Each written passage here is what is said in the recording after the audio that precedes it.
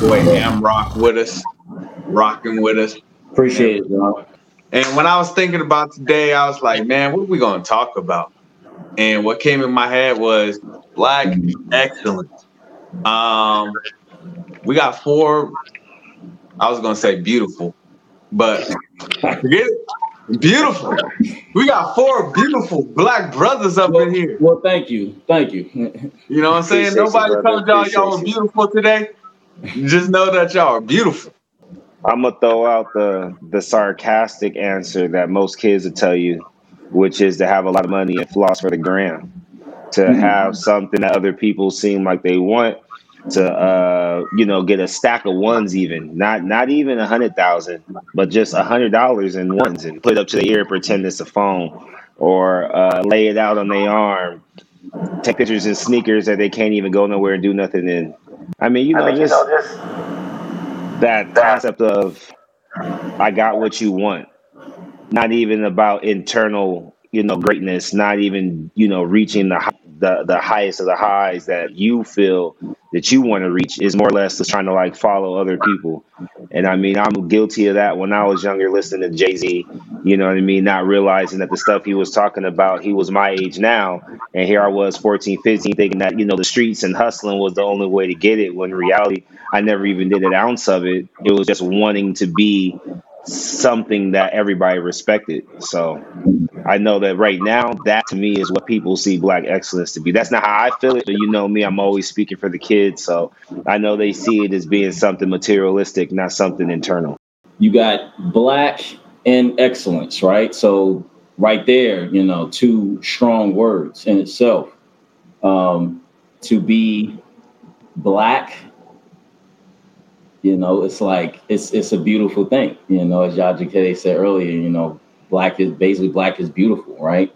And to be excellent or excel, right, is to go above and beyond. And in my opinion, to go above and beyond and be passionate at what you're about, what you're striving towards.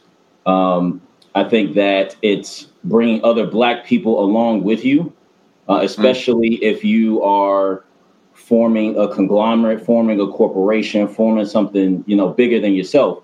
You want to bring Black people with you that have that same vision as you do, that are striving for more, even if it's not to end up, just following you for the rest of their life. Maybe they want to strive and do something else. So that's Black excellence to me is, I know the game. Let me put you on the game so you can strive to, and we all get money. You're helping, your people over here, out there in LA. I'm helping my people over here in the DMV, and we're all striving and pushing forward. So, unfortunately, what people perceive Black excellence to be is the flashy cars and this and that. But no, for me, and what it should be is, again, us striving and pushing forward and putting all of ourselves in a position to succeed beyond the norm, right? What media might say is the norm for us Black men. We should all probably be dead by now. You know what I mean? Like how the media perceives us, right? Mm-hmm. So for us to even be here is excellence in itself. So, I think Black excellence is understanding that you're a king or queen. We built this country. We built this land. And then it's just a mindset. Really, the excellence piece is just a mindset. Like, where's your mind at? It starts here. Understanding that success it's not realistic. It's not anything that is like tangible. It's your character, who you are, how you treat people, how you love others, what you're trying to do, what you're striving to do, or giving your all. So I just like to keep it simple, man. I just think it's all about mindset and understand, like, you're a king and queen at first. Like, you have to understand that. And once you know your value, your worth there, now we can really start with the excellence piece, which is understand that mindset. Like, what is your character? Like, do you have the integrity? Are you going out there and are you giving your all? Are you giving your best and trying to succeed, like, in any way, in any shape, form, like whatever that may look like? I think even like you said, like us hopping here on the podcast, this is Black excellence, man. Like, we all four of us understand we're kings. We're out here. We have the right mindsets, and we're really striving, like giving our all. Our characters out here, and we're really trying to help men like become better people and women. For me, it's really the excellence part. You know, the black part I had nothing to do with. You know, I was born like this. You know, and by the color of my skin, sometimes, you know, it can be good and sometimes it can be bad, depending on what area you in and who you hanging around with or who you run into and everything. And a lot of times, you know, other races want to get like this. You know, they hate on us. Where I see it, you hate on us, but you spend 3-4 hours in a tanning bed trying to get like this. So, you know, but the excellence part is important to me, where it comes down to no matter what they throw at us, we still thriving. You wanna put a knee on our neck, we still thriving. You want to throw us in jail, we still thriving. We call it deadbeats. You know, hey, all of a sudden they using the hashtag, what is it? Girl dad. You know what I'm saying? Girl dad didn't come from a white guy. Girl dad came from pretty much Kobe, right? Even though people were doing it before Kobe. You know, I know Mayor, you got nothing but girls, you know? So there goes that deadbeat, you know? So everything that they're throwing at us, we take it and we thrive with it. You know, oh, you supposed to be on EBT, that Eat Better Today card. You know, you supposed to be on welfare. You supposed to have food stamps. Y'all ain't supposed to be, four brothers ain't supposed to be coming together like this, you know? Well, we thought we got rid of this when the Black Panthers was out. So that's where I see the excellence comes in, is us still thriving. More now, like this 2021, that it seems like black men are not being talked about at all. You know, there was this like perception when the not the debates, but, you know, just with the election in general, about how, you know, Kamala Harris is married to a white man. You know, Joe Biden's an old white man. You know, just the whole, you know, black men part was still kind of being, you know, kind of shunned, not talked about, but just shunned to a certain extent, right? And I started to notice, and just let me know if it's me, if I'm by myself, right? But since Christmas, I've noticed a lot of major commercials like GMC and stuff like that, where they're actually starting to show black women in families, but they have them in biracial families. Like they show this one black woman, she's driving in her car. You know what I mean? The husband's in her ear, the kids in the back are in her ear. She even has her hair more natural than laid, like most cases when you see black women being perceived on television, right? And she just looks rattled, and she's not even like a hood sister, you know what I mean? She seems very straight edge, like maybe she works a 9 to 5, so she seems rattled. And they get to wherever they're going, which ironically is like a pasture, like, you know what I mean? Like huge field, like what black people do you see going to do things like that? But yet it's a white dad, right? So then they get there and she lets everybody out the car, and then all of a sudden she sets her music and she lays her seat back and she has her moment of, you know, peace, right? And it just hurt me a lot to go like, okay, well, I always read deeper into the message, right? So it was one thing when it was the black woman by herself with the kids. Now it's a totally different thing with the black woman with the kids and a white husband, you know what I mean? And, you know, the interracial part or whatever. The look of her kind of got to me where it was like she wasn't as appealing as they try to perceive black women. You know, every black woman got to be Instagram worthy. You know what I mean? From Weather Women to you know, ESPN. So it was like, wow, you really stretched that thin right there, where you don't even want to bring us into any part of it. You know what I mean? Like I'm 100% black. I'm not mixed. But those kids were lighter than me. You know what I mean? My kids look more black than they look to a certain extent. So it was just like, and I don't mean black, you know what I mean? But I mean the stereotypical, because we're looking at who all is about to view this. So I thought it was a lot, you know what I mean? Like 2021 is really starting off to where things like what we're seeing right here isn't going to be happening as much, because everyone's going to start looking at each other's competition instead of, like you said earlier, you know, coming together and finding lanes so that we all can eat. It just seems more or less like they're about to make us go into this like savagery type of mindset where it's like, I got to get to it before you do because you might not share it with me. Hey, I thought I was the only one. I don't know if y'all seen this commercial, but it was I don't know, I forget what commercial it is. It's with Kevin Hart in it. And in the commercial, he's saying from his neighborhood. Yeah, he's in the neighborhood, right? And so he's yelling across the street. He's yelling. Yeah. And then when he gets to his neighbor says, "Why are you yelling?" Yeah, I'm right. And he says, "Don't you know this is what I do?" Yeah, I do, right. Yeah. And most people probably think it as like, oh, he's a comedian, Hart. So he's yelling, or Kevin Hart. It's Kevin Hart, right?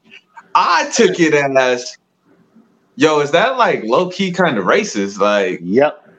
This is what I do. I'm black. I'm loud. You're my neighbor. I'm right in front of you, and I'm still yelling. That's it. Well, and he welcomes that too, though. Yeah. So he was in the commercial. So you knew the lines, you knew the script, you knew what was coming, you knew what was going to be said. So, and you're Kevin Hart. You have enough clout at this point to say, nah, I don't like that. Let's switch it up. Let's, just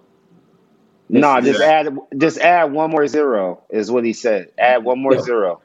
Facts. Take it from 600,000 to 6 million, and I'll take the slap on the wrist. But I think I seen that one, and ever since 2020, you have been seeing a lot more, colored folks in commercials and stuff like that, which is cool. It's good to see us in commercials and stuff. I remember some brands like reaching out to me, since I do like brand ambassadoring and stuff like that. Brands reaching out to me and like, hey, could you make some content for us? You weren't telling me to make content before. Now you want me to make content for you because you need color on your page. So it's a good and bad thing. But I see what you're talking about, Mayor. But they understand that Black people, the Black community spends, over $1 trillion every year in, alcohol and in sneakers and beauty supply products and electronics, big TVs and all that stuff, and phones. So they're going to definitely use us to push their product as much as they can. So I, get those two, be a brand ambassador here or do this over there, like we have to understand what the game is and understand that, like real talk, just like Kevin Hart, they're trying to play us. You know what I mean? If you're not woke, then you falling behind basically, right? So I think for me, and to go back to Mayor, what you were saying, that's been the agenda. I've seen it way before last year, with commercials, especially a lot of interracial with the Black woman and the white man. Kamala doesn't help. You know what I mean? She doesn't help, having a white man on her. But it is, listen, it is what it is. I think, bottom line is her and Biden are in office simply because everybody was tired of 45. Plain and simple. I don't think it didn't matter who it was. It could have been Elizabeth Warren. It didn't matter. People wanted Trump out. So, Kamala just coming along for the ride. I mean, you could say that, helped a lot of, to get the Black vote. And I'm sure it did. And the Hispanic vote as well, possibly. The Asian American community's vote. Absolutely. I'm sure it helped. But bottom line is people wanted Trump out. But with that message, that's been happening for a long time, and it's not going to stop. I mean, a lot of Black women, especially in power in the media industry, have been pushing that, no Black man agenda, so to speak. Gail, I can think of off the top of my head, Oprah, and a few others that have pushed that And it's sad. I'm a conspiracy theorist type. I wonder, what do they have on them sometimes? Like for example, Kobe's, the death happened last year, and everybody remembers Gail interviewing Lisa Leslie, and bringing up the old charges and all of that. It's like, what point is that? The man's dead. Why, try to destroy his character now that he's dead? And you don't think he went through all of that at the time anyway? And moved past it, and his wife forgave him, and his children forgave him, his wife's family forgave him. He had moved past that already. He didn't have any further incidents. He wasn't out here, like Greg Hardy or somebody, right? Continuously having issues. So, she did the interview with R. Kelly. Now, R. Kelly has, he obviously did some crazy stuff. But you get my point, right? Like, why not Harvey Weinstein, who you guys are so friendly with, right? And he has a whole documentary on Hulu. I don't know if you guys saw it. His stuff goes back to when he was in college, man. Like, it's ridiculous. And now, he's just, or Kevin Spacey or whoever else, right? So yeah, the agenda has been there. The destroy black man agenda as much as they can. But they've been doing that since we arrived here. It's no surprise. We've had plenty of examples of that throughout history where they've just tried to break us down. But we're God's children. We're still here. We're still striving because of that. It just sucks that sometimes we have to be patient and just wait as we see evil sometimes climbing over top of us. But it is what it is. But again, as long as we keep doing this and having these type of conversations, that just helps. And we lean on each other and we support one another. That just helps. Well, again, we know they're attacking us, right? So how can we prevent that, right? In war, you had the shields. What Sparta, you gotta, have the shield to defend your man from the neck to the hip or whatever it is. Yeah. So, we just got to put those shields up and just keep pushing forward as we've been doing throughout history. Again, they've been trying to destroy, especially the black man, because they understand that we are kings and how powerful we are. You brought up an interesting point, man, with the whole attacking piece and just how they're interviewing them and things like that. And it's hard, man. Like, when I feel for these commercials, with the black women that choose to go that route and the black men that are choosing to go route. Man, I wouldn't say it's necessarily, I feel like no matter what, they're always going to attack in that way, but they're also positioning us, in that way too.